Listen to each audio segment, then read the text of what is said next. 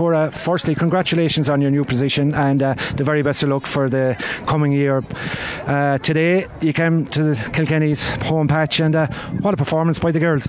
Yeah, it was a great performance. We're quite happy, I suppose, at the end of the game. The girls put in a performance, and I suppose after last week against Tipperary we were quite not upset, but we weren't really happy with the way that they performed from the start to the finish, and Tipperary were rightly winners and bet us well on the day. So yeah, we'd had enough conversation on Monday evening around things that we needed to improve, because they've been training very well up to the Tipperary game and been putting in a lot of hard work. So yeah, I think the real Galway come out today and what they've been showing me since I've come in January. So yeah, proud of the girls and what they did to come to the home of the All-Ireland champions. Any time of the year is very hard, and yeah, they put in a huge performance. Carl spoke before the game about maybe performance more than anything else was the most thing he wanted to see from today. And really, an example of that was, I suppose, when Kilkenny got the goal and went a point up.